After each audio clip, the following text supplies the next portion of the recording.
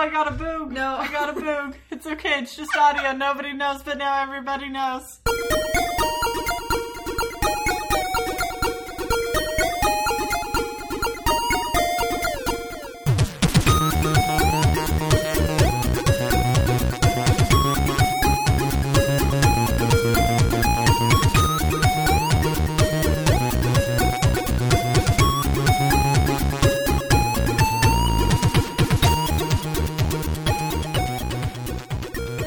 Hello, everybody, and welcome to another episode of the Geekscape Games podcast. This is level 168. Derek and Jake are sticks in the mud. Yeah, we are. That's right. We're back. We're back in Seattle. We just finished up day 2 of PAX West 2018. Of course, I'm here. Derek. With me is Jake. How are you, Jake? Great. Much better than yesterday. Much better than yesterday. Uh-huh. I don't feel like dying. I haven't thrown up today. I had fun. I was able to eat. A solid 10 out of 10? Yeah. It was up there. It was up there. Yeah. We'll get there. We've got Courtney. Hello. Hello. How are you today? Good. Nice to see you. Thanks Nice for to joining meet us. you. Yeah, I just tried to drink my tea as you said my name, so that's cool. It's fine. It's like this classic, like your waiter comes right as you've like taken A the biggest giant bite ass. that Yeah. you've ever taken. Basically. Yeah. And then Michaela's back as well. How are you, Michaela? Thanks for not interrupting. No problem. Like yesterday. Did I interrupt yesterday? I feel like No. we also interrupted today, but it was in one of the first 20 takes. So, There were a lot No of one takes. will ever know. There were a lot of takes. cheers. But this one was great. Yeah, that So was it was a good all one. worth The it. best time. Although I ride. do miss Jarek. Yeah, Jarek. Jarek's got a special, never be seen special, again. special place in my heart. And we're recording a little bit later than yesterday. Still substantially earlier than an average episode of Geekscape Games. So That's true. I'm excited. Good. Big plus. If this is your first time listening, we're going to be talking about games. Usually we talk about games we've been playing. We talk about news. We discuss a topic of the week, but this is going to be different because we recorded last night. Those things are all kind of rolled into one on this one. Yeah, because we're talking about playing, PAX. And it's news, and we're So we've all been doing running PAX. around downtown Seattle, looking at cool stuff, playing some cool games, and we're going to be discussing the stuff we've played, what we've thought of it, and what we're excited for next. So why don't we just jump right into it? What did you guys do today? I went to a panel Ooh. Good without for you. coffee. Tell us about that. Which was real hard. I didn't eat this morning. I didn't have coffee this morning. Thought I would have time to go get my coffee before my panel. Dropped him off. She's at pointing his at Jake. place. Who's him? Jake. Dropped Jake off. I know, I'm a visual person and this is audio. Dropped Jake off at his hotel for his interview. Went to the Hyatt where I thought my panel was. And went to the Starbucks next door. Decided that was going to take too long and I'd be fine. Went in, realized my theater wasn't in that hotel.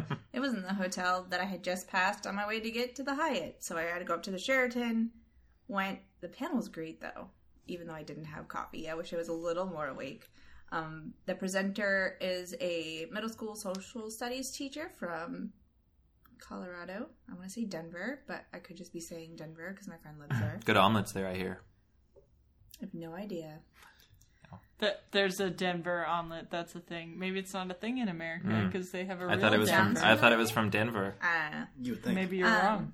The panel was called You Have Died of Dysentery, and it's about using concepts from gaming to better education in our classrooms so that you're finding new ways to get people to engage and want to learn using the techniques you learn in gaming. So they broke it down, like what are the components of gaming that get you interested in gaming, keep you wanting to play. How does that fit your psychic needs as a human? And then how can we use those gamification things to get people to want to learn without being like an educational game? Because most educational games are So awful. tricking you into learning through Yeah. video Not games. even like tricking you, because I mean, if you think about it, it's not even using video games. It's using concepts from video games because, like they pointed out, like if you think about games like even Oregon Trail, everybody loves Oregon Trail, right? And it's supposed to be an educational game. But what did you actually learn from Oregon Trail? Don't know. That lots of people died of dysentery. That it was hard living in the 1800s. Yeah. Well, like most people learned like Dysentery was you just shitting yourself to death, and that's terrible. And the only other thing they really remember is, like, overkilling all of the animals there so that you would have a bunch of meat, even though you couldn't bring it all back with you. But you didn't learn, like, what were some of the major cities and stops along the Oregon Trail. And You could have learned it because they were in there. they were in there. But they weren't, like, it wasn't reinforced a lot. Sure. And then talking about, like, what parts of games are important for them to be a successful game. You have to want to have a high level of skill needed, but it also has to be, you have to feel like it's also a high challenge. Like there's like this graph they had where it was like challenge and flow, get here, and then you feel like you're getting somewhere in the game. You feel like you have mastery. You feel like you have autonomy and choice, and those things are very important. When you think about when you go to a classroom and you're taking a class in school, you feel like you don't have choice. You're learning a subject that maybe you don't care about, and you have to learn it a certain way, and you don't feel like there's any kind of engagement outside of, I need to get a good grade to pass the class. So finding ways to make that work. And it was really interesting. I'm going to be coming up with something to put on the website for this. I don't know if I'm going to write about it or if I'm going to talk about it. We'll see, because I have to figure out what's going to work best. But it's very interesting. I'm also emailing the teacher, whose name is Ashley, to get the slides that they used so that I can try and provide that as well if they're all right with that, because they're really, really cool. They've got a lot of data to back it up. It's not just what they've seen in their own classroom, but studies that have been done over the last 30 years with gaming. Way cool. Very fun. And then I met up with you guys, and that's where my timeline merges. So that's the end of my morning. So we'll jump to another character. Yeah. Jake. It's like one of those books. What did you do this morning? It's like one of those books or one of those games? Or one of those games. Can we go back in time, though, and fix it? Yeah, So that because you're this not isn't a super late? Derek game. Shots fired. You say we can't go back in time? We if it's can, a because Derek it's a game? Derek game. We can go back and change things. It's not a Derek game. Oh, okay. Ah. So this morning I had an appointment at a hotel whose name I can't remember. Home Sweets. Thank you. To check out a game called Octung Cthulhu Tactics, which is made by Auroch Digital. It's a UK studio. They are published by Ripstone Games, and they are working with Modifius, the original creator of the tabletop Octung Cthulhu Tactics game. Oh, I didn't realize it was a tabletop. But I think you told me it was a tabletop. You just weren't But listening. originally, no, I was. You said it Not wasn't originally very well, a tabletop, though, and then they made it into a PC game? Yeah. So it was not a tabletop game that he was looking at. No, I was looking no. at the But it was an video game. adaptation. It's an adaptation working with the original creator. And this was a Kickstarter game back from March 2018. So I met up with... That's fairly recent. That's very yeah. recent. 6 months ago. And they actually have a 2018 release date as No well. way, wow. Yeah. That's And amazing. they sound like they're on track for it, from what I gather. So that must have already been in development when it hit Kickstarter then, because that seems like it's so fast. Yeah, I'm not sure. The game mechanically was very sound. The graphics and animation definitely still needed a little bit of polish, but I think that was noted back when the trailer came out. Okay. That the trailer had a bunch of cool scans of the figures, like the official Octung Cthulhu figures, very like high-res laser scans. And I think they've ported those directly into the game. Oh, cool. Like ripped the bases off the feet and then have used Like those animated them? and animated them as, wow. as a starting point. But from what I gather, it's supposed to be very true to that universe, involve characters and factions. And the game is a alternate history World War II game where the Nazi forces have harnessed Lovecraftian mythos elements and are using that to wage war on the Allies. And you play as an allied faction waging a secret war against them. So we played 2 different missions. The first one was fairly early. The second one looked like it was probably 4 or 5 missions later. So it's a top-down tactics game.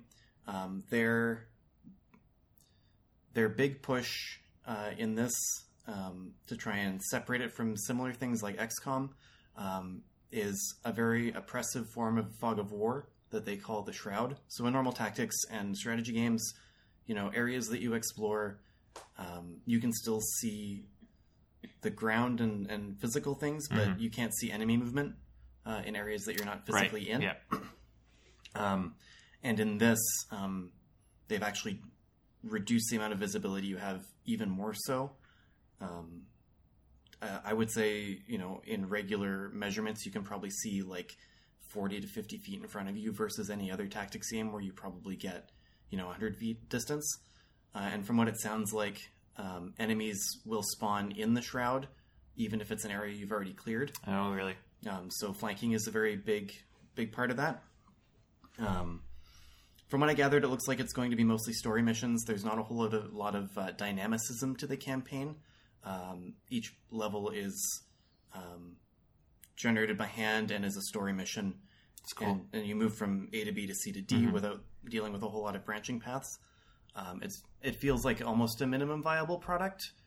Being a Kickstarter, that doesn't really surprise me. It does sound like there are some dynamic elements. When your squad mates die, they don't die, they just get captured by the enemy if you leave them behind or what have you. And then you'll have a dynamic mission to rescue them from captivity and return them to your squad.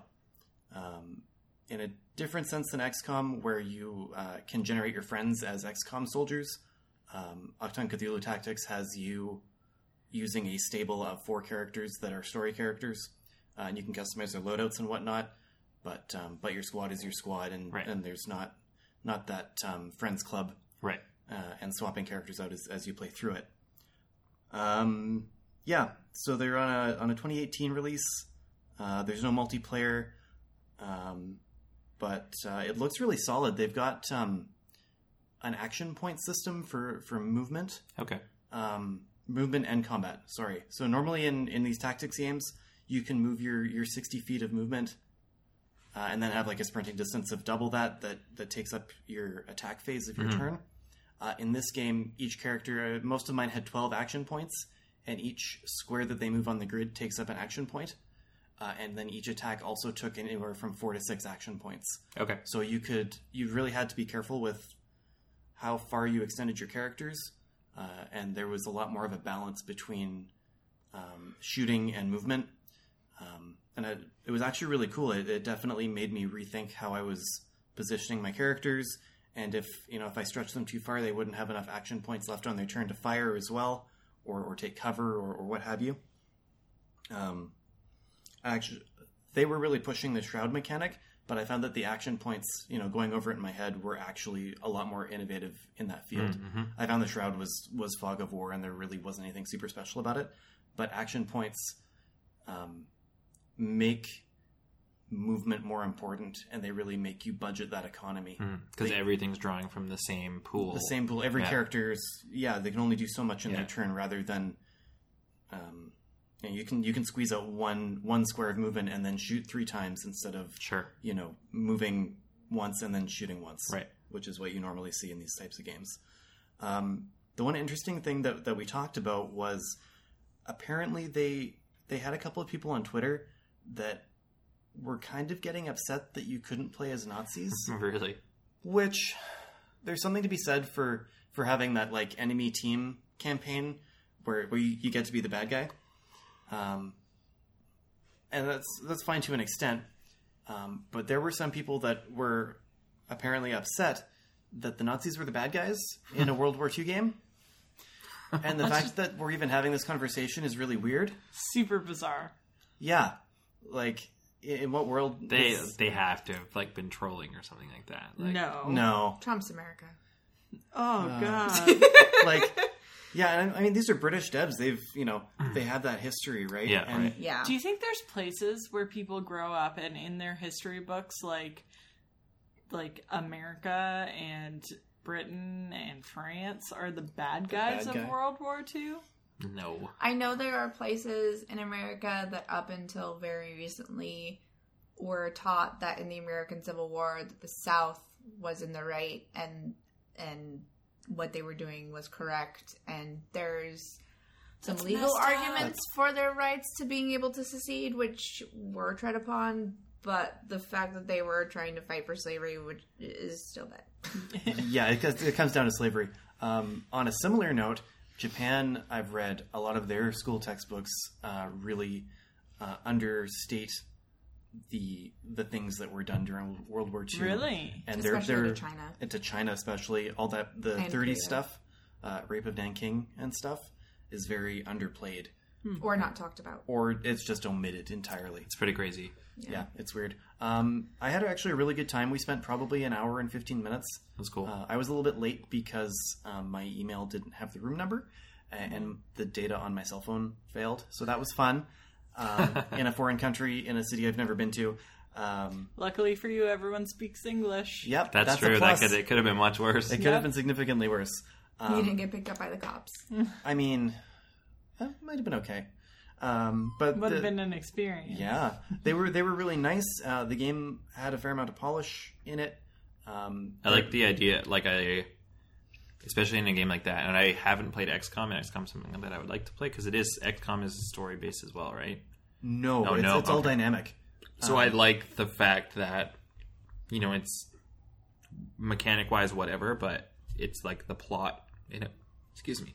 The plot in a game like that would get me, I think, invested into it. And And I think that's what sets it apart. yeah, I mean, so the fact that it's mission based and story based, and obviously the 4 characters in your squad or whatever are important because they can't die; they can only be captured or whatever. That is this type of thing that would keep if I'm starting the game, whatever. But that's the type of thing that would keep me going in. It is wanting to see the resolution of something like that. So did they touch on how many missions or playtime or anything like that, or No. still probably being worked out type thing? it sounds like they're pretty late in development. Okay. A lot of it's going to be graphical polish, it looks like, cutscenes and that sort of thing. Sure. They were pretty quiet about most of that. Also, I don't always know the best questions to ask. Sure. I would probably guesstimate that we're going to see 20 missions and probably another 10 side missions here or there. Cool. They did mention that post-game DLC is something that they would like to do if the game does well. Sure. But they're just focused on getting product out. When I checked their Kickstarter this evening, everything had been unlocked except for the final stretch goals, which was just some extra enemy units. Okay. But it looks like it's going to be a solid indie type. I'd expect to see like a $20 to $30 price point on it. Sure. Maybe $40 if they're feeling, the publisher feels that they can sustain Depending that. on the level of polish and everything like that. Yeah. Probably, yeah. Well, depending on the following the tabletop game has too. Yeah, It could apparently be- people are really excited Yeah. for it, and it's got quite a wide following. It's cool. I'm not sure how much the Kickstarter made, but What platforms is it on? Is it PC only? it's the whole thing, the whole gamut: PC, All of Switch, them? Oh, no way, Xbox, really? Oh, PS4. damn. No mobile, as far as Yeah. I can see. Speaking of Switch, I feel like it's been so and such a contrast from obviously Nintendo's last generation, but it's so interesting walking this show floor because if something is not on every platform, it's on PC and Switch. Yeah, Totally. I've seen in the past it'd be there's absolutely nothing for Wii U or whatever, but now it's it's just PC and Switch. I think it's really easy to port to. Yeah, it's got to be, and Nintendo has to be more welcoming this time around. I think. You know what it is though, is that porting to Switch is baked into Unity and Unreal. Oh, And okay. those are the two major Those are the two indie big engines. engines that It's everyone's using super. these You days. just click, I want to build this on Switch, and Yeah. it's like done. Yeah, Okay. and that's Nice cool and easy. because a lot of those games too, I don't know, it's just you're at the point where now you're choosing what platform do I want to play this on, and instantly being able to play it portably as well is such a boon. Especially even if you're choosing between a computer version and a Switch version, I can play this on my TV, I can play this on the go. Why wouldn't I choose that? Aside from and I guess it's deciding what's more important to you because it might look better on another console, it might look better on a PC, but can you play it in the bathroom? Yeah, exactly. I love playing stuff in the bathtub. I It's the put- best. Yeah. That seems so dangerous for you, though. No, it's so not what fun. I did was I put, because the toilet's kind of close, and I put the actual Oh, screen so on if the you dunk toilet and anything, just you're had only the breaking Joy-Cons. the Joy-Cons. and they're so replaceable, right? Yeah, that's so true. my Joy-Con, and I definitely played Skyrim in the bathtub. That's That what a sounds world. pretty magical. It's the best world. Yeah. This Yeah. is the best timeline because Yeah. I can do that. Nice. I put 40 minutes into Mario Rabbids During a Kingdom long Battle. poop. I mean, fair, but on the ferry. Oh, on the ferry. Okay. Yeah, coming over to meet you That guys. too. I mean, I was pooping on the ferry for 40 minutes playing Mario That's a Rabbids. lot. That is a lot. right That's there. pretty It is a amazing. lot. So I wrapped that up, and then Derek came and saved me from my lack of Yes. communication. You're like, I have Wi-Fi, but if I leave, I won't know where I am. Oh so, yeah. And it, yeah. Is that's it for that? then, I That's guess? it for me. It's fairly polished. It's super lethal. I died a lot, but That's maybe cool. I'm just bad at video games. But I'm definitely going to pick it up once it comes out. And that's it for me. Yeah. I went to, we all took a lift to a similar area, jumped into a press room for Bandai Namco game, Namkai Bando, fucking Bandai Namco. Yeah, Yes. not Namco Bandai. Alphabetical. Bandai is bigger. Yeah. Bandai Bandai bought Namco. Yeah, okay. Bandai Namco game that just got announced a few weeks ago at Gamescom. It's called Bless Unleashed. Apparently, there's already a Bless game for PC that I wasn't even aware of, and they kind of talked during my appointment, like they assumed that I knew that, and I was just like, yes. Smiling and nodding. But anyways, this game is it's fucking awesome. And I know I say that about every game, but I really feel like it was really awesome, Jonathan. So this game is being built up from the ground up for consoles. It's a massively multiplayer online game. They are building it with like the Xbox One X in mind. It will be in 4K, everything like that. It looked beautiful even from this kind of earlier on stage. And so they had a few stations set up, and you were playing the same demo on each station, but they had 3 of the 5 classes in the game, or that will be in the game at launch. There are already plans for additional classes, which is cool. So class-wise, you've got Defender, which is like your classic all-around character. There's like a Berserker character who is slow but very, very powerful. There's a Ranger who uses arrows and bow and arrows and a few short-range attacks and everything like that.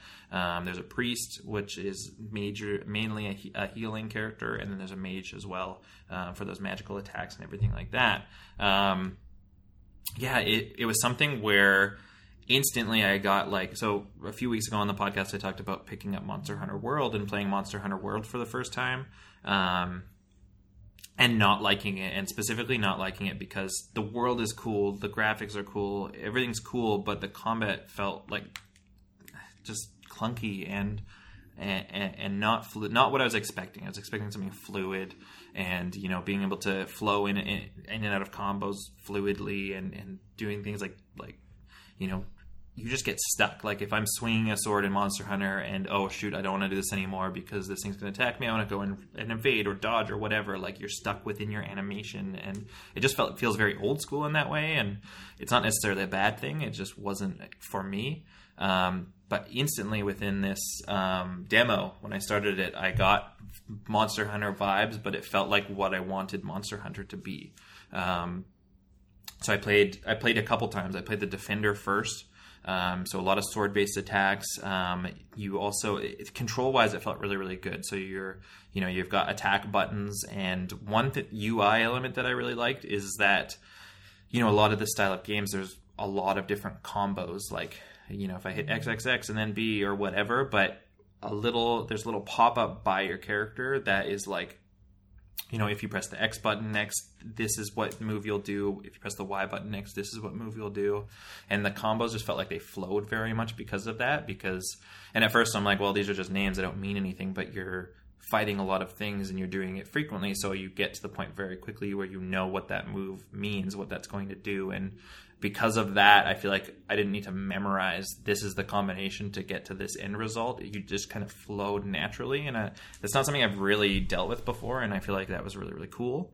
The demo is about 10 or 15 minutes long. It's kind of just taking you through the combat, and it was pretty cool how fast everything felt natural. How would you compare the combat to something like Dark Souls, which is also a Bandai Namco game? That's a good question, and I've never played Dark Souls. Specifically because while I like a challenge, time is not something that I feel like I have a lot of, and I would rather play a game that and maybe it's not as hard as everyone, like I've just never tried it because everyone's like, it's so hard. And I'm like, well, I don't want to buy something I'm just going to get stuck in instantly. Whereas this game that's also challenging, but maybe not to that level, I could progress in. But it felt so fluid, and it's very much like, fight, evade, or at least in these sections that I was doing. But you build up, and I can't remember what the special moves are called, but as you're attacking and hitting the enemies, you build up this meter, and that kind of unlocks these other abilities that you get that are just these like supercharged attacks, basically. And from what it looks like, you can have 4 equipped at any time, and I imagine you could probably switch them out and stuff like that too.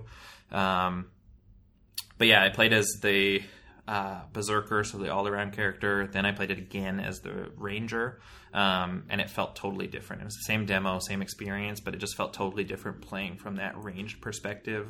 And it's cool because it's like there are different moves that, from the Ranger perspective, like I can go into this like aim mode and fire specifically powerful shots or whatever, but you also just have a variety of arrow attacks available to you that will kind of like lock on to the enemy that you're pointing nearest to. And the Ranger character, like the act of comboing up the arrow shots were really, really cool. But there's also for instance, they have their meter is different because it's based on the amount of arrows that you have at any one time. And so like you may have 50 arrows on you and you have to like reload them, and that takes some time. And if you have to evade in that time or get hit in that time or anything like that, it stops and you got to start that process again. So it's kind of got another layer of on top of it, which was pretty cool. But yeah, it was one of those, like I kind of came out of the demo and then I did an audio interview, which you hopefully will hear next week. I did an audio interview with a PR guy for the company as well as one of the designers, and they kind of talked about plans for the game and story for the game and everything like that. And I was pretty enthralled with all of it, and kept going back to like, this is what, I don't know what kind of creatures we're going to see. And they did talk about, big world events and stuff like that, but it combat wise just felt so fluid and so fun. And it was something where it's like, I can't wait to jump back into this. And they said that because it's, they are trying to do a lot of things that bug them about some traditional MMOs, like feeling stuck if you are having a hard time finding X class or whatever. And yeah, they said there's, I just played the combat, but they talked about like a big crafting system and everything like that. And crazy enough, the game is going to be totally free to play, so I didn't really get any impression on how they're going to be monetizing this game. Microtransactions and loot boxes. Probably. But like, I don't know. What I played was so fun, and it was one of those things. It. Yeah. One of those things, all of the things I did, I loved, and I wasn't expecting to go into this. We watched the trailer this morning, and I was like, oh, that looks kind of cool. It's got cool graphics. I wasn't expecting to like it as much as I did playing it, and I can't wait to download it. And it'll be coming out next spring for Xbox One. I think it sounds like a timed exclusive, just based on the things that I've read in the past. So it'll be launching on Xbox One to start. Yeah, that was... It's not on the Switch, it's a fail. I wouldn't buy it if it's not on the Switch. Is it common to have video games be free to play on Xboxes and stuff? Like, I know that it feels common for phone games, but I've only really become aware of free to play on Xbox since like Fortnite, but also I've only been in video games for like a minute, so I feel like they're getting... Like, there's more and more and more, but you still, if you look in the free-to-play section on, like, the Xbox or PlayStation Store, there's, like, a dozen or 2 dozen games. Okay. Like, there's a bunch of shooters, things like Fortnite. Obviously everything is fallen by the wayside in comparison to Fortnite, which is pretty much ruling the world at this point. But there's a couple of other MMOs as well. Terra is one that I think you played briefly, Courtney. Yeah, it's super fun. I downloaded it because it just launched on consoles, I think, in the last 4 or 5 months, and I downloaded it and I never played it. But that one looked like it had pretty cool content and stuff like that. And they have new content that's coming out this months as well. And there's some other popular shooters like Warframe and stuff like that, which was a big one. Especially that one's been around since I think that was a PlayStation 4 launch game, and they've just been reinventing and reinvigorating themselves, and it's way different looking now than it was when I first played it. But it's very, very popular. But Bless Unleashed was awesome.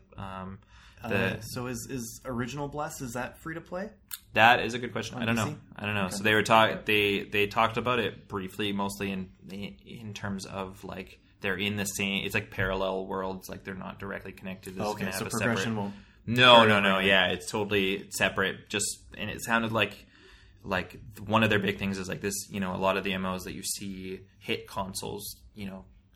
Like Terra, like DC Universe Online, all these other games, they're ports. And they don't necessarily work as well on the console as they should. And so I think it would have been very hard to, make it as, like, it wouldn't have felt as good as it would on a PC. Or as good as it did if they had to have ported over. So it's different. They're building it from the ground up. Probably similar to the way that Diablo got ported to console. Probably, yeah. But yeah, no, it was super cool. I could definitely see myself getting into it, and I want to play it with you guys. That'd be cool. You should do that. Yeah, so that was my first thing this morning. What did you do, Michaela?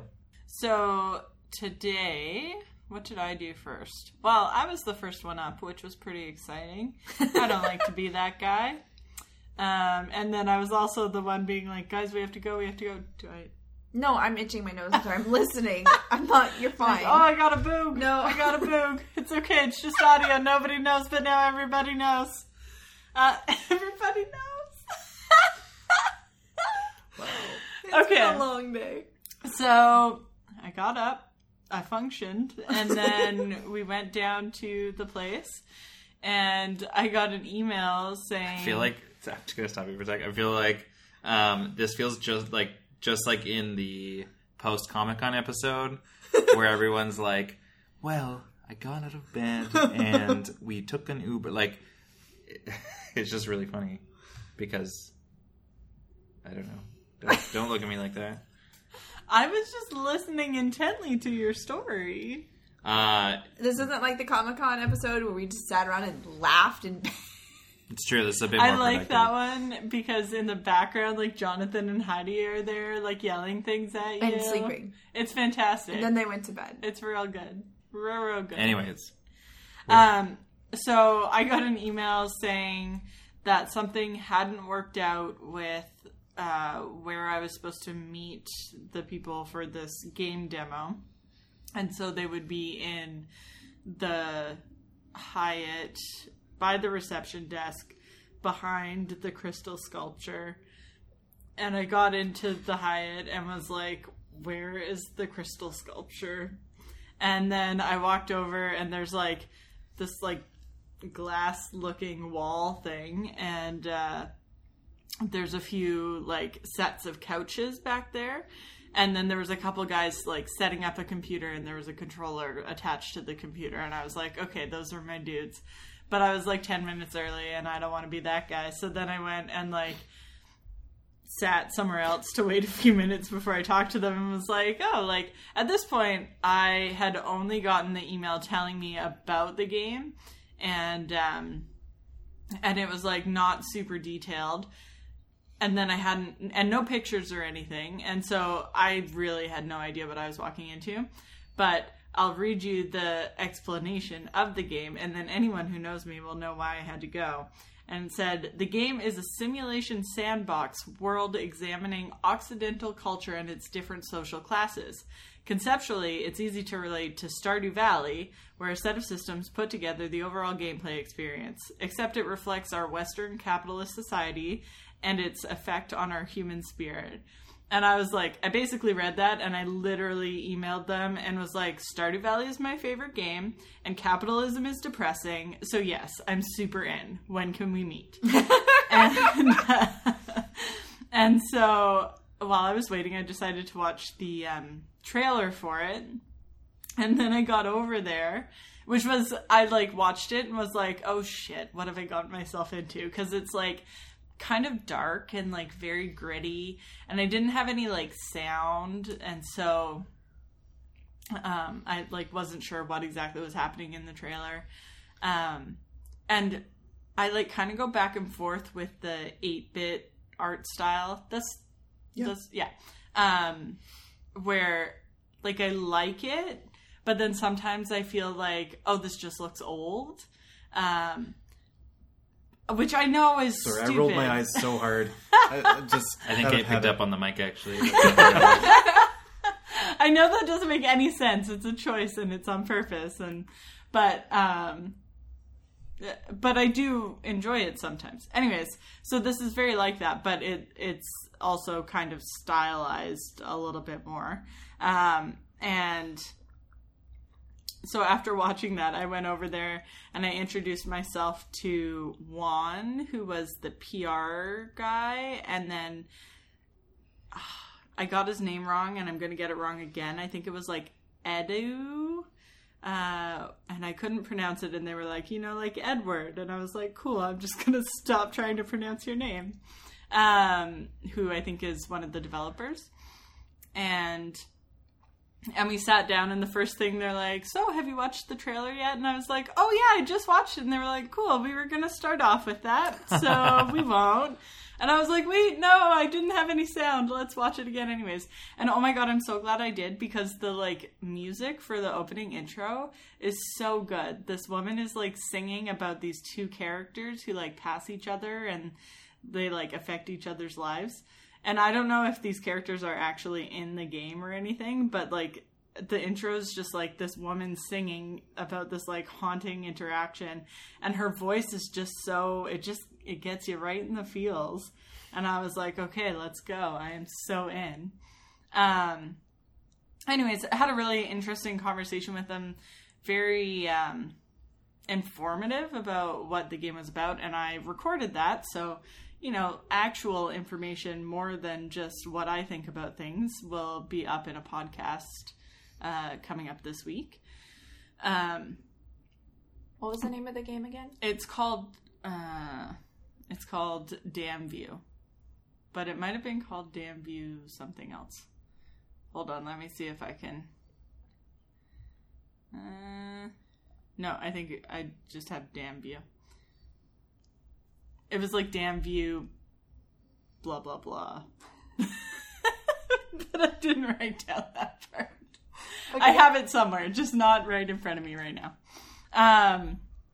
But yeah, so it's this like super interesting world where like it's all these characters who are like, what do you call animals that walk around on 2 feet like humans? Anthropogenic? Yeah. What's wrong? Your elbows. Sorry, I put my elbows on the table. Wow. And then wow. I put her elbows on the table.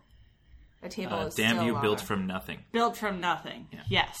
I highly recommend going and watching the trailer with sound. It's very good. Anyways, so it's this world that is filled with all these characters who are like walking around humans, but their like head and neck are animal people, and all different kinds of animals, birds and deers and whatever else. And then in the demo, you're playing as a character who is working in a laundromat, and he kind of just has to like go through the tasks of working in a laundromat so that he can like make money at his job so that he can pay his rent and buy his food and, support himself. So it really is, what do you call that? Like Stardew, where you're just playing to live, to like make the characters survive and hopefully thrive. But it's got a really dark aspect where like, if you don't make enough money, then you're not going to be able to pay your rent, and you're not going to be able to eat well. And if you're working in an entry-level job, then you're not going to be able to afford to buy the like organic vegetables, and you'll have to buy junk food. And then as your stamina goes down, it won't increase as much because you're just eating junk food, and so you're like constantly running on half empty, but then you have to work harder to make less money to be able, so it's like real fucking life. Have you played Papers, Please? Have you played it? I haven't played it. I've watched Derek play it. So much fun. You would enjoy it. Yeah, it was right, I think, when we got together, and I was like, Okay. I don't play games. It's funny because you were saying that, and I was like, Papers, Please, where you work real hard not to end up in a gulag. Or to feed Yeah. your family and stop them from getting sick and dying. Yeah. Or having to choose between feeding your family and heating the house. Totally. Yeah, that is what this is like. I wonder if they pulled some inspiration from that. That wouldn't surprise me. Yeah, I wonder. I didn't even think. Well, I wouldn't know. No, that's fine. Yeah, I wonder what kind of games inspired them to. I think it's really quite inspired by real life because sure. there just is so like it just feels so realistic, right? Like it's not. There's no like smoothing things over to make it more fun and more comfortable. It's like, yeah, it sucks having to work hard when you start at the bottom, and that's just the way it goes. And so this game is really interesting in that you can like work towards getting a better job and then getting a better house and a better car and or you can, keep on the same track and stay in your entry level laundromat job, or like I think there will be other jobs and other career paths that you could do. That's just the one that I'm relating to because that's one that I saw. And there's like the opportunity for education, so you can save up money and then get education and then you can get a better job. This is sounding a lot like real life, and it's Right? kind of depressing. Well, and I was like, why am I so drawn to games where you're literally just playing real life? Why would I play this? I should just go exist in real life Yeah. in Meat Space. But no, Meat Space Space has terrible graphics. Also, the inability to customize your character is very frustrating. Well, and that was interesting. When you make a choice, you're stuck with it as well. Oh, fuck that. you're so stuck. I'm not. Fuck this game. Don't buy it. But hardcore mode too. You die, you're done. Yeah. That's true. If you die in the game, you die for real. I don't want to play anymore. Do you think that the early game grind will make the later game more satisfactory? Do you think? I think it could. Yeah. I think Like the lack of catering to that early game, smoothing things over, like you were saying. I think it depends. I think it depends which way you end up going with it, because it really feels like you get to choose what kind of story is told in this game. Because, like, you can choose to work towards getting an education and or you can end up getting in a fight with someone and then, you're late for work because you got in a fight and then you get fired from your job and you go to jail and now you have to figure out life in jail and so it just really depends What a scope. well, and that's the thing that baffled me is like, okay, so like you make a decision and you're stuck with it, and then that decision has so many consequences attached to it, and all of those consequences have so many storyline possibilities that have to be able to overlap with each other. That's why they used pixel art, because all the budget went to developing all the branching paths. It could be, maybe. It was a choice. It was a budgetary choice. I mean, it works. I think it really adds to the look and the feel of the game using initially I was like, oh, what have I done? And then as soon as they started talking to me, I was like, okay, I'm in. And then by the end I was like, could you just release this game right now so I could go home and play it? Because I need to put all of my hours into this game. Did they say when it's coming out? It's coming out sometime next year. Okay.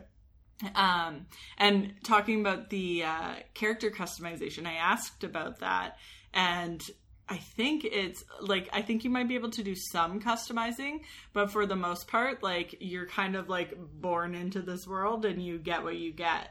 And so, I mean, Man. you don't get to choose what color those Man. 8 pixels are. But it's realistic, right? Yeah. You don't... Well, in real life, I can save up money and get my eyes color changed because they can laser off the brown protein to reveal whatever proteins underneath that might be terrifying. blue and might be green. Very terrifying. Cyberpunk 2018. It's not cyberpunk. That's pretty cyberpunk. Lasering off your, I haven't. eye It's proteins. you'll be splicing next. Yeah, please splice my jeans. That'd be cool. Please fix me. I like slacks. I'm so not for me. comfortable. No, I don't want that. It went really well in Rapture. The whole splicing thing went really well in Rapture, so Yeah, it's Oh, great. no. It's fine. I'm sure it'll be good. It's a here, too. great game. Which game? What platforms is that coming out for? How have you played BioShock? It's fucking terrifying. So I haven't played BioShock 1 because I definitely shit my pants. Haven't played BioShock 2 because also shit my pants. Oh, BioShock Infinite is way less scary. Infinite was not as scary, and I could handle it. The robots I could deal with, but not the underwater, not Big the Daddy, zombie little guys. sister, The Big Daddy, little sister are fine, but the splicers freaked me out a lot. I didn't make it out of the pod. Let's just put it that way. The pod that goes down to Rapture. Wow, so you played like a minute and a half. I played like 2 minutes of that and was like, nope, I'm gonna try. You're like, well, this plane crashed and the fire is it's too scary. Yeah, it's too hot. Yeah, fire's too hot. I'm out. Was there anything else about Damview that you'd like to say? Probably, but I'll just put it all up in my article. Perfect. I'm just super into it. Everyone should play it. It sounds really cool. Yeah, I'm just totally baffled by it. It is super neat. That's cool. I feel like that's a good spot to be in for a game like that. Yeah. I think they're doing everything right. Yeah, and they're making really conscious choices about what they're doing. Everything that I asked, they had an answer for, and I felt like I could actually ask some questions about this because I had a frame of reference that I really understood and like had gone deeply into, and so it felt like a rewarding experience for me, and I'm looking forward to it. And then so right after that, y'all went to Starbucks, and I went to Fortnite first. Oh, did you? Free burgers? Oh, nice. I had a Der Burger, and I sat... No wonder you weren't hungry. Right? Yeah. He's like, nah, Michaela, you'll be fine. You'll be fine. That granola bar you had 4 hours ago, it's great. That was a good granola bar. No, because I finished a little bit earlier than everyone else, and was right at the place where my appointment was. I was right across the street from the Fortnite thing, and yesterday when I went, it was before any of the action had really started, so I was like, oh, maybe they'll actually be playing now. And they were, so I grabbed a nice breakfast burger, and I sat in. They just have these. It's just basically like a big lawn type thing, but there's tons of. It's like these really comfortable, like beanbaggy type chairs. I just fucking plopped down and. Huge projector. Oh, babe, you're not supposed to plop. No, that was a different place. Yeah, but they were the same chairs. Bags, you're right. No plop. I did not actually really plop. That was just a word. Figure of speech. I definitely It's a plopped. figure of speech. I sat down and watched one of these matches happen, and it's crazy how it felt exciting, and I think part of that is they have like live commentary going on, and they're like the presentation from this projector.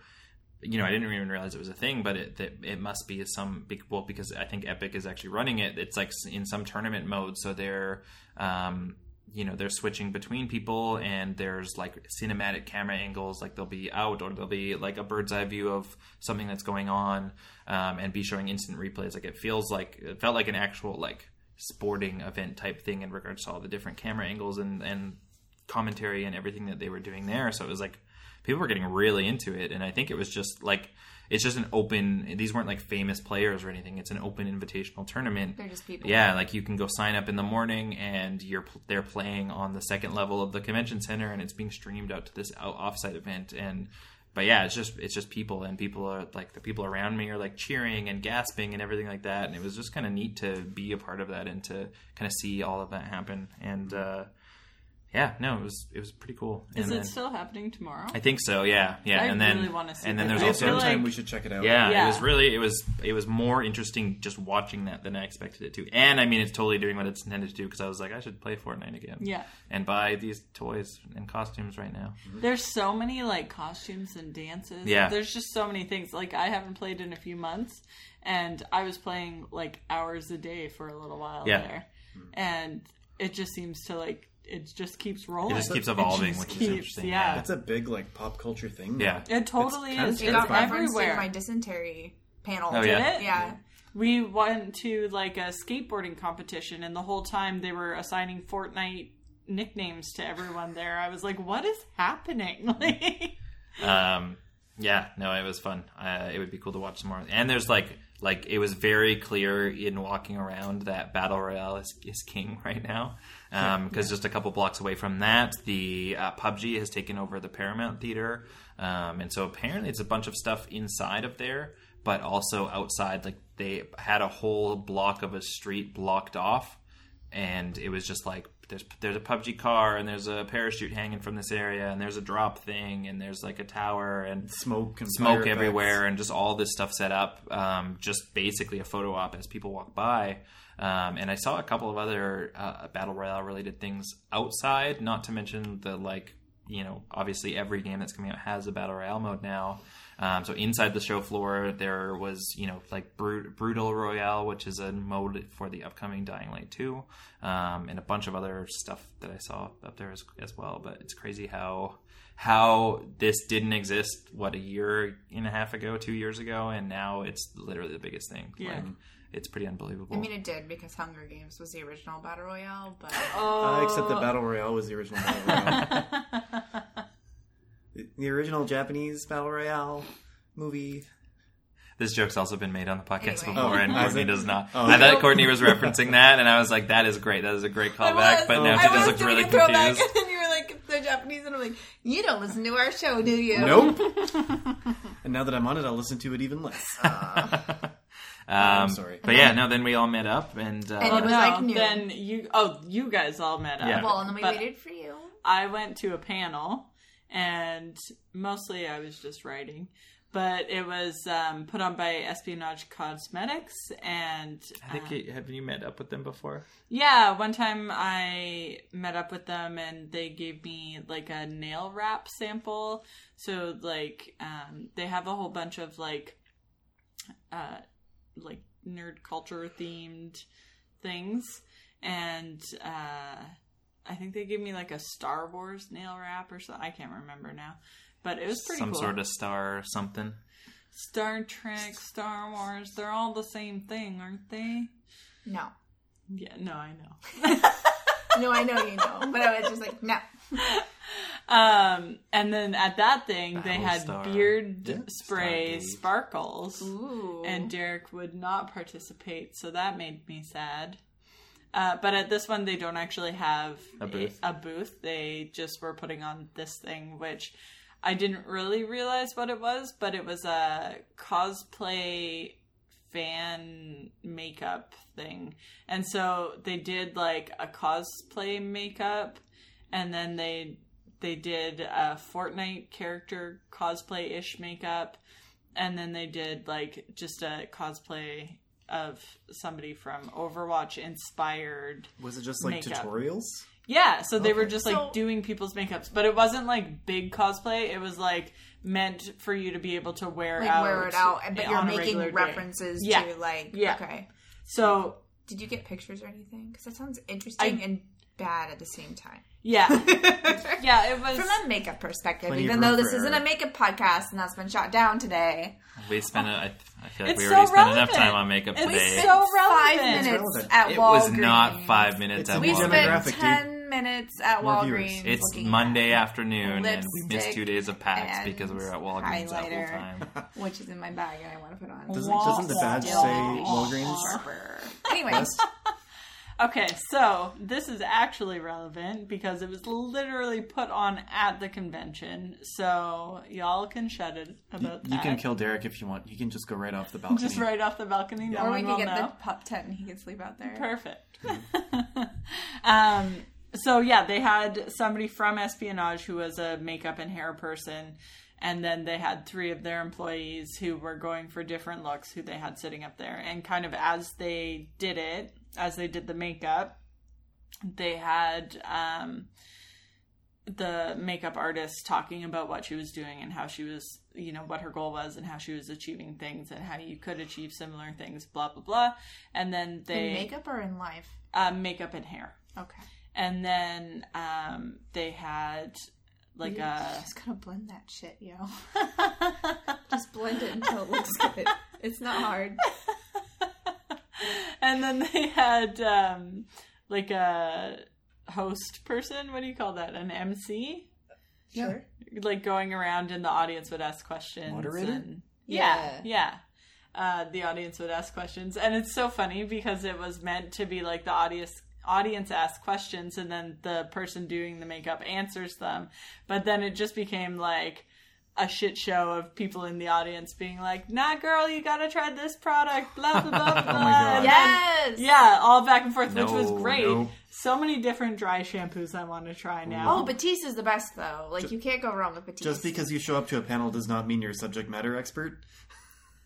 I'm No. just saying. No, but I No, do but think... people who are into makeup are into makeup and they know their shit. Yeah, or hair. And they're really good about, There's a like, time and a place, sharing and I what don't know products what- are Yeah, good for the you. It was panel great. is the time Well, and or like, But if someone's asking a question... for example, one of the questions was about wax hair color, which I didn't even know that was a thing, so learning. And then the makeup person was like, oh, I've never actually used that, blah, blah, blah. And somebody else stood up and was in cosplay and was like, I have that in my hair right now. This is where I got it. This is how I put it on. I put it in yesterday morning and it still looks good today. But just be careful because if you like rub your long hair on something, it'll come off on it. Da, da, da, da. So like it was super helpful. Nice. It was great. As long as they're respectful of the panelists and the person asking them, that's fine. Yeah. 100%. But then the question that I really want to know, there's so many people in there with like brightly colored dyed hair. Yeah. And I wanted to be like, how in the F do you people afford this? Because it is expensive to dye your hair all the time and have it look good. Oh, I know. And then not and fade Kool-Aid. out. And then they kept opening and closing the door right beside me while they were doing all of this. And there was one microphone going around everywhere. And all these people were like, blah, blah, blah, blah, blah, blah, blah. You can't tell, but I'm moving my hand to show that they're in different parts of the room. And so I didn't really fully get that. But do you have answers to that I have question? answers for you. The Okay. answer is you have light colored hair and you just put in your own, or you learn to bleach your hair, which is a lot That less seems so expensive. scary. It is kind of scary, and especially if you have like dark hair to start. Yeah. Or you will get it professionally colored and then you color it yourself. But the way to do it and not have it look bad is you leave that ombre, so you have the natural looking grow out. That's okay now, not the cheap Totally, looking yeah. kind. And then you just dye your own. That's what I do. I feel like you just dye your own is such a... You just do it. You just balls up. You go to Sally's, you buy the shit, and you just do it. Well, and everyone was talking about Sally's, Should and we I'm leave? like, what Sally's is is the this best. Sally's? Is Sally's it just is a beauty What else do you guys supply do? store. Do we Okay. go? So you Is it don't- for, like, professional? It is, but you Are can also we- go there. We're not welcome here. This is relevant. No, we're gonna dye you guys' It was later. relevant 7 minutes ago when you were talking about the panel, but now Sally, I guess it's Sally still part Beauty, of if the you panel. don't know, and if you want to dye your hair for cosplay or for fun because Yeah. you want to express yourself, and you can do that. Sally Beauty is a great place to start. You can order shit on there online. You can go into the store. You can buy everything from like bleach powder and developer for hair color. They have like all the tools you'll ever need in your life. I really enjoy going there. That's how I dye my hair. It's better than box dye. Box dye is not my favorite thing. I feel like sometime when you come to Canada, I'm gonna do your hair. we should, Yeah, because that's gonna happen. we can just dye it dark afterwards, and that's fine, because it's not Or getting we any can better. lift it. and let's talk about that later, like when that's happening. and Anyways, not so as I'm finishing my panel, I'm like, okay. And I strategically situated myself by the door because I wanted to be able to leave easily.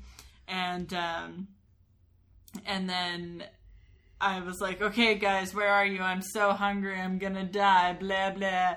And then Courtney sent me to the wrong street. for the second Sorry. time.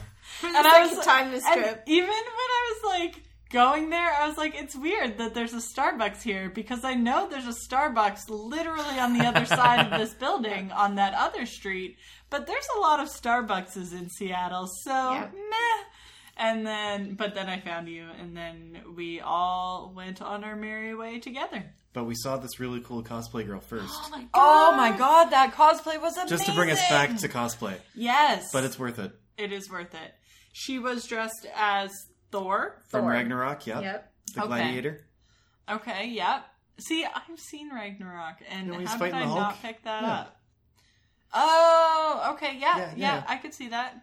Did he have glowing eyes? When he does the thunder stuff, yeah. So she had UV contact lenses in. I've and never seen that before. She had a black I've not light seen in that her before helmet. either, yeah. And So her she- cosplay was so well done. Yeah, was so she has amazing. this like switch behind her ear, and when she pressed that switch, her eyes just started glowing bright blue, and it was the fucking craziest looking It was thing. But so like, cool. you couldn't really see the black light on her face that much. No. She And had makeup so- on. Yeah. Oh, It really? was- Yeah, it was like darken a it? darker Yeah. purple makeup. Okay. Yeah, like eyeshadow and So stuff. smart. She went to Sally's. Yeah, She probably did. No, she probably ordered her shit someplace good. Oh, yeah, all right.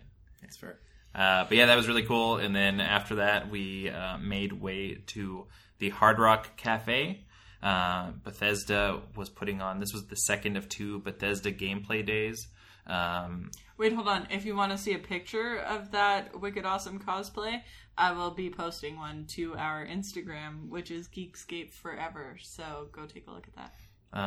Yeah, so we went to Hard Rock Cafe just prior to Bethesda gameplay days opening up for the day. So it looked pretty popular. There was 2 separate lineups. We went into the one that was quicker, which was nice. But the other lineup was down and around, It was like an 2 blocks alleyway long. around the block from there, and like just huge lineup. So we jumped in pretty quickly. It was pretty much heaven because I don't know, Bethesda's pretty much my favorite video game publisher. This was a bunch of some released and some brand new play for the first time at Bethesda games all under one roof. Plus, like it was all the Michaela party. finally got food. Michaela finally got food, and they had great food. It was like a good buffet drinks. style food type thing. So there's cheese plates and vegetables and chicken wings and burgers, sliders, all that sort of thing. We walk in, there's like all these themed cocktails and stuff. So I was really into one called the Quantum Cocktail, which was like bright blue, like a Nuka-Cola Quantum would be. So that was pretty cool. You also got a Nuka-Cola Quantum? I also got a bottle of Nuka-Cola Quantum, which was pretty awesome because those are pretty sought after and not available really ever anymore, aside from that like one day they were at Target several years ago, which I looked for on that day, but Target Canada was not included, and now they don't Man, exist. remember when Canada had Target for 2 years? No, it was over in an instant. That was I don't the know what that is in fucking boyfriend time. I think that was outside of my boyfriend time for sure. Okay. I never But lost Target. But yeah, it was we go in and it was immediately just like I was just so happy because it was like at least the entrance area is Fallout 76 themed, so it's a celebration, the tricentennial, blah blah blah. So you get like a Vault-Tec party hat and a like noisemaker, and they give you like a creepy but cool Pip-Boy or Vault Boy mask. And then there's a giant Vault Boy like going around, and so you could do like a photo booth with a Vault Boy and stuff like that. So that was pretty awesome. And then it was just like the event itself was just really cool and really casual feeling. Like it's basically across 3 levels. So there's a bar on each level, and on the first level there's game demos everywhere, but it's also like a restaurant. So we were able to duck into a booth and just sit and talk for like a while and go off and do different things. So pretty much when we got in there, Jake and Courtney decided to have a seat at a booth, and then Jake immediately abandoned Courtney because he saw a Rage 2 open chair, basically. So It was right there. it a was right wise there. choice. It was right there. Yeah, So that he went to- lineup got real big. yeah, yeah. real big, real fast. All of them did as people got in. I needed to play Elder Scrolls Blades the very second I got in there. So I don't think your feet touched the ground until you got up there. Right, yeah, so- you like floated. It's weird. So we started going upstairs, and then level 2, there was a bar. That's where the food was. Michaela's like, "Oh, where are you going? The food's over here." And I'm like, "Oh, I'm going upstairs to play Elder Scrolls Blades." Bye. Bye. And so I went to do that. And why don't you talk about what you thought of Rage 2 first, and then we'll kind of go into some of that. Sure. So they had a row of about 8 computers running I believe it's the E3 demo, or at least the same chunk of content as that. So if you've watched that, you generally know what I've played through. So it's actually really awesome. They run you through a really quick tutorial. They run you through how to use your rage powers, your force powers. They give you a dash attack, like a jump smash, and like a Fusaroda push / explode bad guy attack. The gunplay is really good. It's very Doom-esque, I found. It's got a full weapon wheel. They give you the assault rifle and the shotgun, and they pretty much just set you loose running through a couple of scenarios. I only played the gunplay stuff. It didn't look like there was any vehicle action to be had. The smoke effects were really good. I was super immersed. Being able to jump and dash around and dodge bad guys. I'd really like to see something similar in Doom. Being able to dodge the non-hit scan projectile weapons would be really cool. But the gunplay was really good. I noticed that enemies felt a little bullet spongy. There were definitely a couple of times where I nailed somebody in the gut with a shotgun at close range, turned around, and then they shot me in the back. Yeah. And I definitely expected them to be down Right. after something like that. I'm not sure if that was a difficulty setting or a demo thing, but I feel like maybe that needs to be fine-tuned a little bit more. Because I would knock them right down. And then they would just get back up. Yeah. Yeah. And Isn't it was... that the one where we saw somebody get shot with a shotgun and then they just exploded out of the Yeah. screen? They can, yeah. So they- some of them had armor on them and some of them didn't. Oh. And Yeah. I think the ones that had armor, you could punch them, you could shoot them and it would shoot their helmet off. And then you would, butt them yeah, melee and they'd them. go down, but then they weren't dead. Right. Yeah, and maybe I just wasn't noticing that some of them had armor on. Yeah, I think that might have been it. But it did not work on keyboard and mouse. It was Xbox controller only. And it was a lot of fun. There's an overdrive mode if you hit both the Xbox bumpers, which, as far as I can tell, is mechanically the same as quad damage in Doom and Quake. It looked like as soon as you hit that, it was the blood just starts flying out of the enemies. Yeah, you get this cool distortion effect on the screen, and bad guys take 2 shots to take down with the assault rifle. Apparently there was a double jump in the gameplay demo or the gameplay trailer, but I never realized that was a thing. Yeah. But it's a really good power fantasy. The gameplay trailer showed a lot of really cool Mad Max-esque stuff, and that got me really excited. They definitely noted that there were a couple of different biomes, swamps and deserts and forests, which is kind of a nice change of pace, especially compared to Rage 1 that was very brown and bloom as the early Xbox games were. But I had a lot of fun, and I will definitely be picking that up. Yeah, I think it was after... I thought it looked really cool, but it was after kind of seeing stuff again of it today and watching a few people play it, because our booth was right across from there. It was this looks super cool, and I need it. Even Michaela was like, "Oh, I'm in," as soon as she saw some of the car stuff, because it. Yeah. I mean, the Mad Max game, and so Avalanche Studios, who developed the Mad Max game, is teaming up to do the car stuff with Rage 2. Mad Max was a game that I picked up from Michaela because she really, really loved the last Mad Max movie. Who didn't? Yeah. Aside from Mike Duddy. He's wrong, though. He's wrong.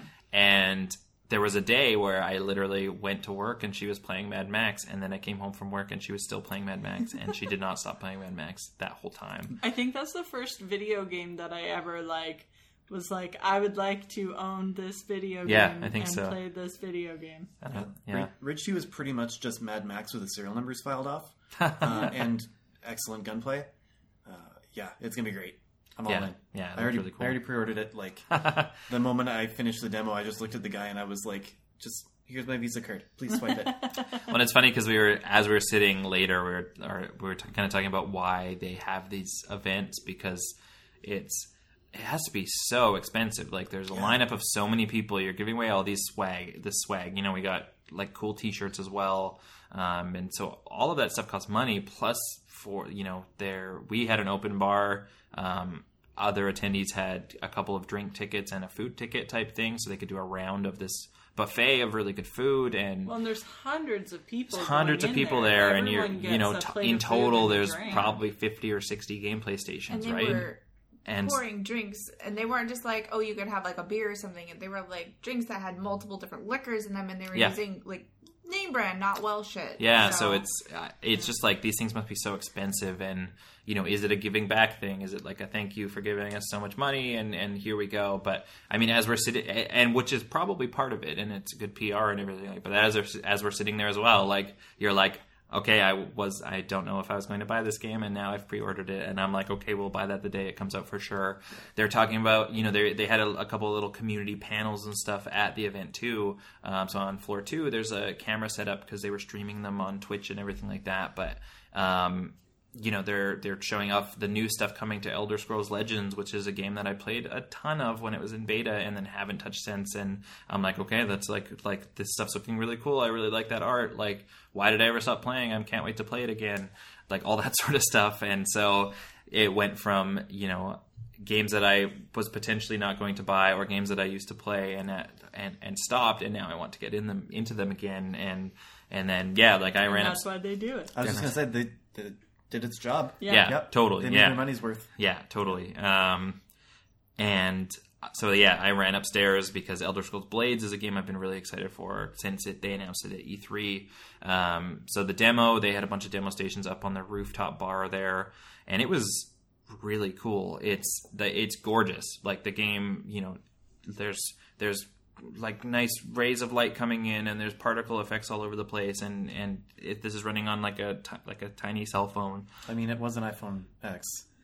What's that? It was crazy beautiful. It was an iPhone X. Yeah. I mean, it's a pretty beefy phone though. Oh, totally. Yeah. But it's gorgeous. But it runs so well. Yeah, it runs, I believe, on iPhone 10, and I mean, iPhone 8 and 8 Plus have the same processor, so 60 frames per second. The demo of, they were very like, this is a tiny, tiny, tiny chunk of the game. This is just 2 examples of what a dungeon could be like. And so I played through both sections, which one of them is like a forest and one of them is like a traditional dungeon. And I really loved how adaptive the controls are. Yeah. One of the things they said is that obviously they're building this game from the ground up for like mobile. And of course, with mobile gamers, you have people that don't really play games and Candy Crush is their first thing, and you have people that are super invested in console or PC games as well, and so they wanted to make the controls as adaptive as possible. So you can literally go from, I'm just going to tap the ground where I want my character to walk and he'll kind of go there, or you can use like traditional dual stick first person shooter controls, and you can mix and match them. I can go from I'm using 2 sticks, now I need to have a sip of my beverage, so now I can just tap where I want to go, and you don't lose out or have to stop playing for that. And then you can literally turn the phone back to portrait mode because you only have one hand to play with at that moment, and then it's still just as fluid. And then you're using the tap controls, and it felt very fluid, and it felt so easy to pick up and play, which was cool. The combat was really neat too. It's quite simple. It's obviously very simple compared to what you would see on an Elder Scrolls console game, but you're kind of tapping. It's kind of timing based, and you're tapping either side of the screen to swing your sword, and there's combos based on like when you're tapping them and stuff. And then you have a few magic abilities and stuff like that on the bottom of the screen that you just kind of tap, and it uses the mana and shoots that out. It's something, the game, it feels like it's built for one-on-one combat. I don't know how it would apply, and there weren't instances of this in the demo. I don't know how it would apply if I needed to fight multiple things at once, or if that's a thing or what. But the combat felt fluid. It's very like timing oriented, and you have a shield button that you can use to block and all that sort of thing. So I really liked what I played of the game, and it I don't know, it felt great. It felt smooth. I can't wait to play more. Both of you played, or just Courtney? I played. I played a little bit. What did you guys think? I poked out a little bit. I'm not huge into Elder Scrolls, so it didn't really do a whole lot for me in that sense. But I've been Courtney, your eye roll there also right. Picked up on the microphone. That's all right. We'll get to that. I mean, I'm sure it's going to be a great game, but I've been a PC gamer for a long time, and there have been many instances where I've read about the death of PC gaming. And that mobile is going to take over the market. And while you were talking, Derek, I also read that Nintendo was doomed. I mean, yeah, but this is the first time when you were talking, I was like, you know what? Yeah, this is a thing. Mm-hmm. Like this is a high-end AAA, essentially a AAA PC title that you can play on your phone. Well, and I feel like the brilliant aspect of it is how easy to pick up they made it. Yeah. Like I could hand this to Michaela's mom, and within a few minutes she could figure out what was happening. She could move around the world and do it. I think this game is going to be really big. Even if it's not like a critical darling, which I'm sure it will be, I think it's going to be very significant in the progression of games in the mobile space over the next 5 years. Yeah. I think you're right. Well, and it's interesting because I don't think we've really seen, and it's got to be part of why they're focusing so much on the controls and how easy it is to pick up, and you can play it with one hand and everything like that. Because there's a ton of other first-person games that like that, but you could do it, with so many. But things. nothing has kind of picked up and been as adaptive as that, which is there's just enough abstraction. Exactly, yeah. But I mean, having this IP behind it, having this world behind it, they said it's going to have it's a full single player story as well as all the other components and elements in the game. I don't know how they're monetizing it at this point because it's free to play as well. It seemed like as you were fighting through the dungeons, you were picking up coins, you were also picking up gems. It remains to be seen what either of those do for you at this point, but. Yeah, I don't know. I thought it was crazy. What did you think? I liked it. I wish that the demo had more of what the story would be because I didn't really know what I was supposed to be doing. Totally. And I ended it was up just wandering gameplay. into a corner, and then I killed some goblin-y guys, and I was like, I don't know what these guys are. I've never seen these in Elder Scrolls before. Fuck these things. And then I got some money and some gems, and I was like, okay. I don't want to stab goblins anymore. I'm going to go eat another sandwich. Do you not know the backstory of these goblins? Maybe they're nice goblins. Maybe you're the bad guy. Yeah. Oh, shit. No, I feel like they're playing as the Nazis. Yeah, exactly. I like how Derek and I said Nazis at the same time. And I was like, no, the goblins are the Nazis. Definitely. Man, that's really pigeonholing an entire species. But yeah, no, I think it's on track for a release this year. Wow. Yeah, it's supposed to be, I think November is what they said originally. And, that demo's a great proof of concept. Yeah, I can't wait to try it. But totally, it was like I really liked the gameplay. I want to see what it's about. Yeah. But I'm sure it'll be great because it's a Bethesda game, and I'm not biased towards them at all. No, of course not. There is footage of Courtney playing Elder Scrolls Blades on Instagram. Mm-hmm. Yeah, it was. I'm super thankful that it was really cool for them to put on this event for fans. Mm-hmm. Thanks so much for inviting us. We had a blast. We got another free lunch. There is such thing as a free lunch at PAX. Turns out there is such thing as a free lunch. Yeah. I'm working on a post about the event and some of the other things you could do. They had gameplay stations for the Prey Moon Crash DLC, which just came out, which I think that they're pushing it hard. They're advertising it hard, and I think it's because Prey was really an overlooked game last year, and Prey is probably one of, if not my favorite game from last year. I'm having a hard time thinking of what other games came out last year, but Prey was like up there. Prey was one of those games that, Michaela says I say about every game, but I'm like, I've been waiting for this forever. I've been waiting for this for years. But I bought it on day one, and I tried to play it basically every day until I finished it, and I don't do that with a lot of games, and I loved every moment of that one. So I think that they're trying to give it this other push because I don't think it got the recognition and probably the sales that it warrants. So I have to imagine that's why. But yeah, they were showing off Rage 2, the Elder Scrolls Blades, the new Somerset expansion for the Elder Scrolls Online was there as well. And then there was also the Elder Scrolls Legends. All of these were playable. Quick Champions?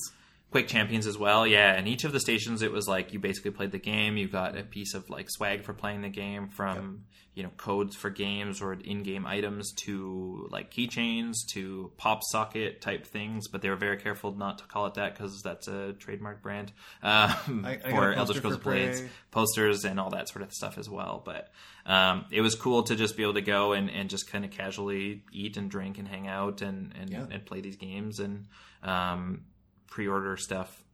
So yeah, no, huge thanks to Bethesda for putting that on and for hosting us at the gameplay days. Yeah, what did we do after that? What happened? Well, while I was there, I realized that the person who I had been emailing with to arrange my demo of the game I did in the morning was also the person I talked to yesterday at the Devolver booth to try to organize an appointment with,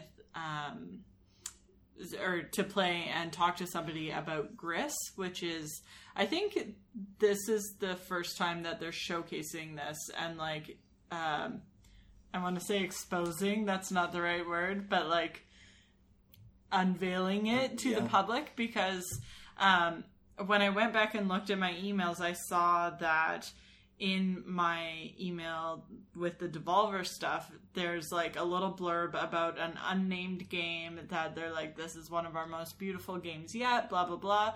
Because when I saw Gris yesterday, I was like, why don't I know about this? Like, this is absolutely one of the most beautiful things I have ever seen. And it's got like a big spotlight on it. Yeah, and it's got this here. big poster in the middle of the show floor. They obviously put a lot of money into promoting it. Yeah. And so, anyways, yesterday I saw this, just stood there watching strangers play it for probably about half an hour, and then went over and was like, how do I make an appointment with somebody so that I can talk to somebody about this and also get a chance to play it myself? And they were like, yeah, sorry, we're like all booked up. But talked to this guy, Thomas, and Thomas was like, yeah, I can't schedule anything because I don't want to get fired. We're all booked up, but give me your email and blah, blah, blah. And then today, I hadn't heard from him, which is totally understandable. So I realized that it was the same person I had been talking to about this other game. And so I emailed him and said, hey, I talked to you yesterday, blah, blah, blah. Do you think you'd be able to fit me in Sunday, Monday? And he said, no, but if you get here at 5:30 today, we can squeeze you in. And I was like, woo-wee, so excited. So I organized that while we were at Bethesda, and then we made our way back over to the convention center. And did I go there immediately? No, we stopped and looked at board games and stuff. Oh my goodness, there's fireworks outside. Oh, that's cool. Yeah, so if there's any weird audio picking up in the back, there's actually like a big music festival that's also happening the weekend of PAX. So it's like only a couple of blocks from here, so Seattle's pretty crazy. There's also fireworks outside, but this is a video game podcast. So. Yeah, so Courtney and I checked out the Chessex booth for a few minutes. I picked up like $35 worth of dice. And I bought 3 sets of dice because I have a dice problem. There's the fireworks. Courtney bought me a set of dice for my birthday. Thank you very much. You're welcome. And then I think Michaela went off to do her thing. Yeah, so I went over to the Devolver booth and sat down with one of the creators, one of the people involved in making Gris. Game developer? Game developer, that sounds about right. Sounds like a role. That sounds like Title, maybe? a thing. Yeah. I have a recording of his name and his exact job title, but he works for Nomada Studio is who this, like, Devolver is the publisher for? Publisher, I guess, and then Nomada Studio is creating it. And it's based basically on this this artist's style of artwork. He is an artist and wanted to make a video game in this art style. And so from that, we have this beautiful, sorrowful, watercolor, like, amazing story that is told through this video game. And they sat me down to play it, and I was like, hey, just so you know, I'm not very good at video games, so if I get stuck, I may need your help. And that is, like, the most embarrassing thing to say to somebody at a video game convention, especially when you're, like, representing a brand that's about video games and stuff. And, but it's less embarrassing than, you know, just getting stuck and them expecting you to deal with it yourself. Like, I was gonna sit there for a very long time if it didn't work out. So I sat down and started playing it, and it felt very much like Monument Valley, how you're, like, manipulating the landscape to work your way through it. It also really had, like, Journey feels. And both of those games I fell in love with immediately and played all the way through, like, as quickly as I could. I remember playing Journey. I think it was, like, after I had worked a full day shift, which is, like, 12 hours. Then I came home and was exhausted and grumpy, and Derek was like, you need to play this game. It's short. And I was like, okay, I'll do it for 20 minutes. And then we sat there for... No, I was a grump. Yeah. And then we sat there for 2 hours and I just didn't stop. We just played all the way through. And I had no idea what was happening. I had no idea what was happening with the people that you meet along the way. And I won't say it in case anybody out there hasn't played it. But it was so magical. I loved that game so much. Anyways. You've never played it? No, I know what's going on with the other characters. It is so lovely. But, it's so good. You look like you're gonna cry. It's just so good. It was just such a and then when you find out at the end what's been happening, you're like, this was a real experience that you have had. Anyways, so in this game, Gris which is actually like the Spanish word for gray.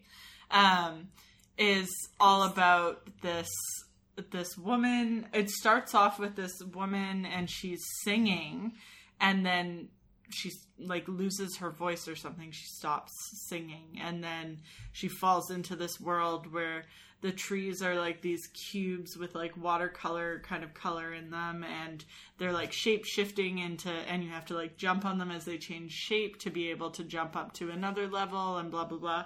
And then there's these like little white orbs that follow her that you can like bounce on. And so I played for about 3 minutes, and then you had to like double tap slowly to be able to like jump and then jump higher off of these white orb things. Jump.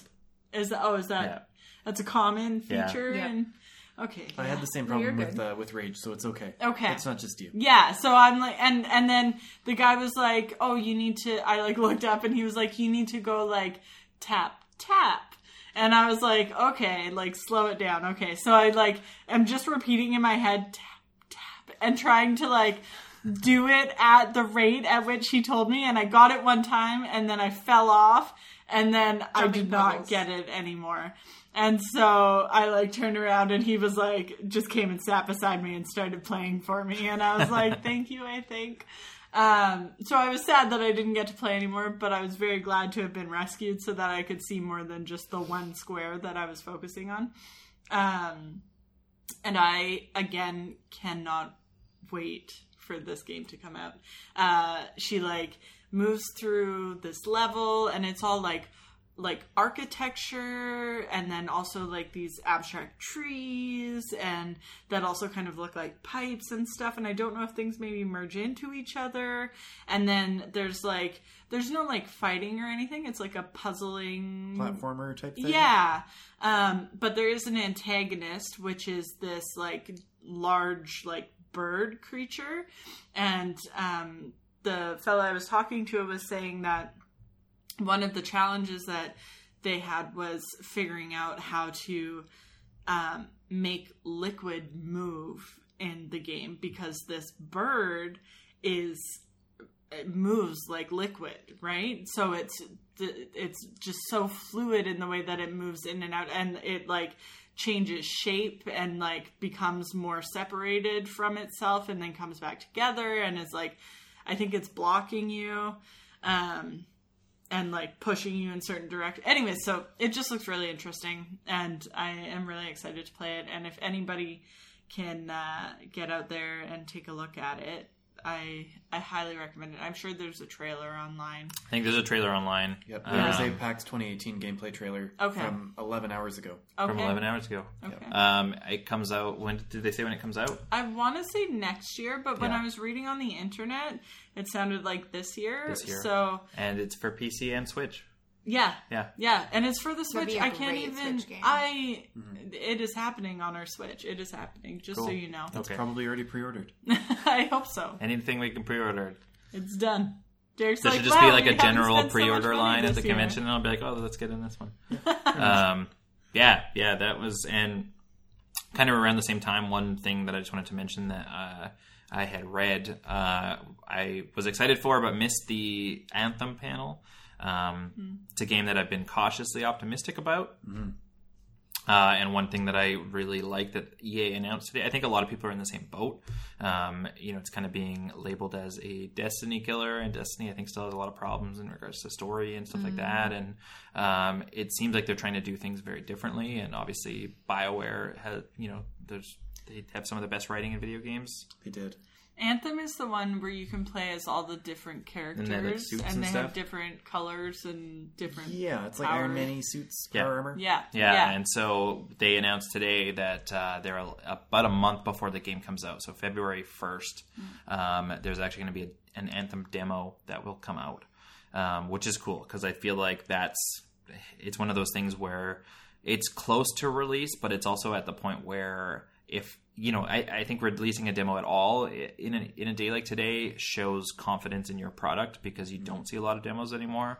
But also that's at a time when they must be pretty confident about it, because with a month left until release at that point, there's a lot of time to cancel a pre-order or whatever. And so I thought it was really cool to learn that was announced at PAX today. Yeah, the cynic in me wonders if the pre-order bonuses are going to end just before the demo starts in a cash grabby sort of way. I'm still pretty weary of anything EA spits out these days, especially when it's a studio. Right. But yeah, I thought that was pretty cool. The show floor, I thought it was up until 7 for some reason, but It was not. show floor closed at 6, so shortly after Michaela finished the Grizz demo, we were getting yelled at to leave. So we did, and here we are. Mm-hmm. Was there anything else cool that you saw today, or anything that you walked by that you want to check out tomorrow, or Everything. I've bought a card game. you bought a today. card? Oh, tell us about the card game. So I bought this card game. Tell us why you so were first attracted of to this all- card game to start. Well, first of all, I was partially attracted to this card game to start because I was 4 or 5 drinks in. I was trying to decide the number and it wasn't coming out. We're gonna call it 5 then, I guess. Yeah, that's fair. 5-ish drinks in, and so anything shiny or cute was definitely on my radar. Hence, buying all the dice. But it's a cat game, and I'm a cat lady, so It's a card game. it's a card cat game.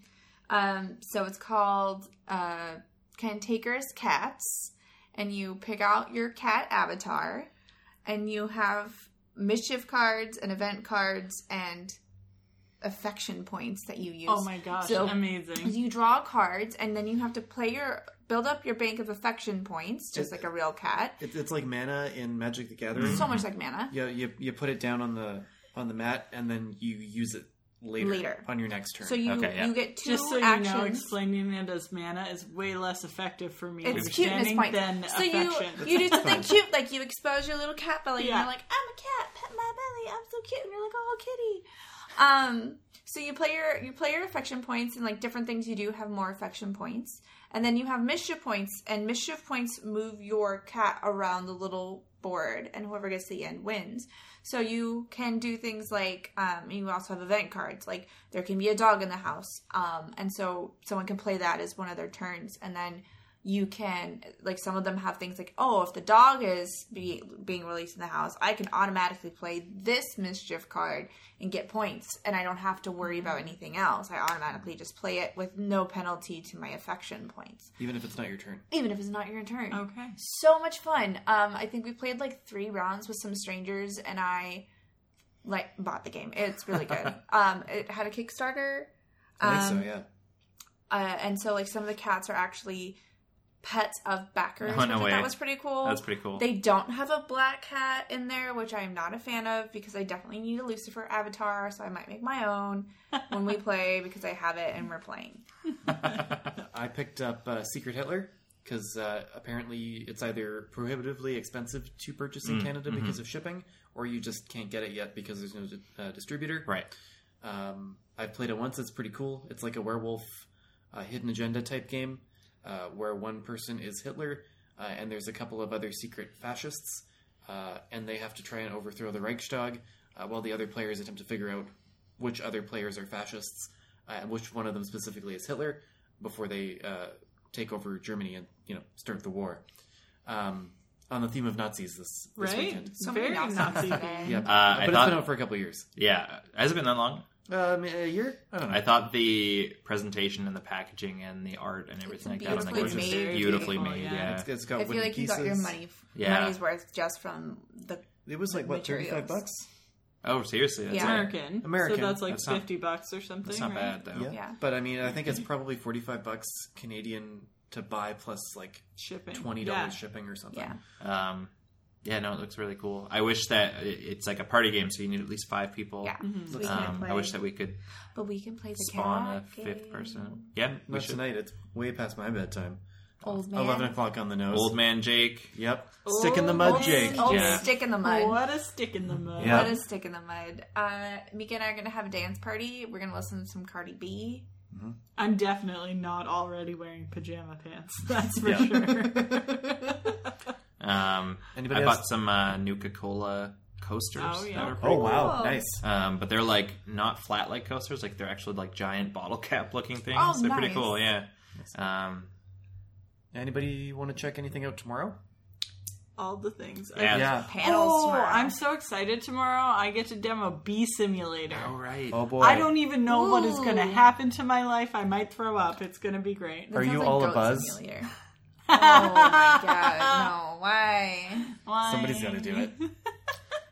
Yeah, I think we're gonna hit up a few panels tomorrow. I'm excited to. There's a game called the Blackout Club that I'm really excited to check out. It is by a bunch of like Irrational Games devs and some other folks. It's like a co-op like paranormal investigation game where you're trying to like find clues to solve these like solve these things. I'm quite excited to check that out.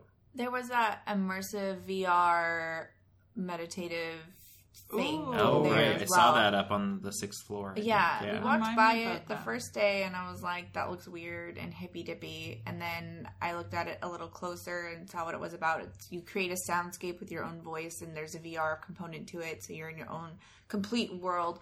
And I was like, I don't know how I feel about that. I feel like it's a panic attack waiting to happen, Yep. but also really cool. So I might go watch someone else do it. Yeah. I volunteer as tribute. All right, Cool.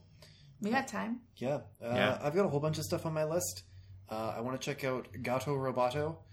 It is what it looks like a Metroid clone, but it actually looks like a Metroid 2 clone for the Game Boy. It's just in black and white, and you play as a cat who your master is the commander of a little spaceship, and it crashes on an alien planet, and he's stuck in the spaceship, but you can get out, and you find a suit of Samus power armor, essentially, and so you walk around. It's essentially like a Metroidvania Metroid game, and instead of like the power suit turning into the morph ball, the cat just hops out of the power suit and then can walk through the tiny spaces. It looks like it's supposed to be pretty fun. It was getting some buzz on Reddit the other day. There's a VR racing sim Oh, with, yes. I think it's got a motion cockpit, so I look forward to throwing up over their demo. That'd be crazy. And there is some sort of Katamari-like game that showed up on the floor the other day, and I would like to check that out. I'm still really looking forward to checking out Keyforge as well, which is Yep. that new physical trading card game. Not trading. I guess it's not a trading card game because you can't. It's a collectible card It's a game. card. It's a card game. It's of a card sorts. game. Yeah. On the same vein. The decks are locked, so you buy decks rather than packs, and each deck is different, and there's no 2 decks alike, and it is like. It just sounds really cool.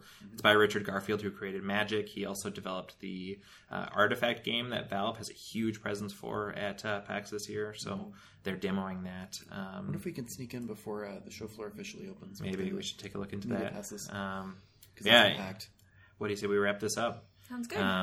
Yeah, we will be taking a night off tomorrow night, but we should be back Monday with like a PAX wrap-up episode. Yeah, where can we find you guys? I am Mika Max 309 on all of the things, and also we are all representing on our Instagram, which is Geekscape Forever. Jake Skelcher. You can find me at AK Geeky Girl or Geeky Girl AK, depending on where you look. I remembered this Just time. look for both Just on look every for platform. everything. Or sometimes I'm Geeky Girl, and sometimes I'm the Geeky Girl, but Twitter is reliably AK Geeky Girl. So, This week. This until I week. figure out how to change it, which I don't think we I can. don't think you can. And I don't want to scrap my Twitters, so... And I am at DCranevelt on Twitter, and I am Captain K17 across gaming platforms. We'll see you in a couple days. Bye. Bye, everybody. Bye.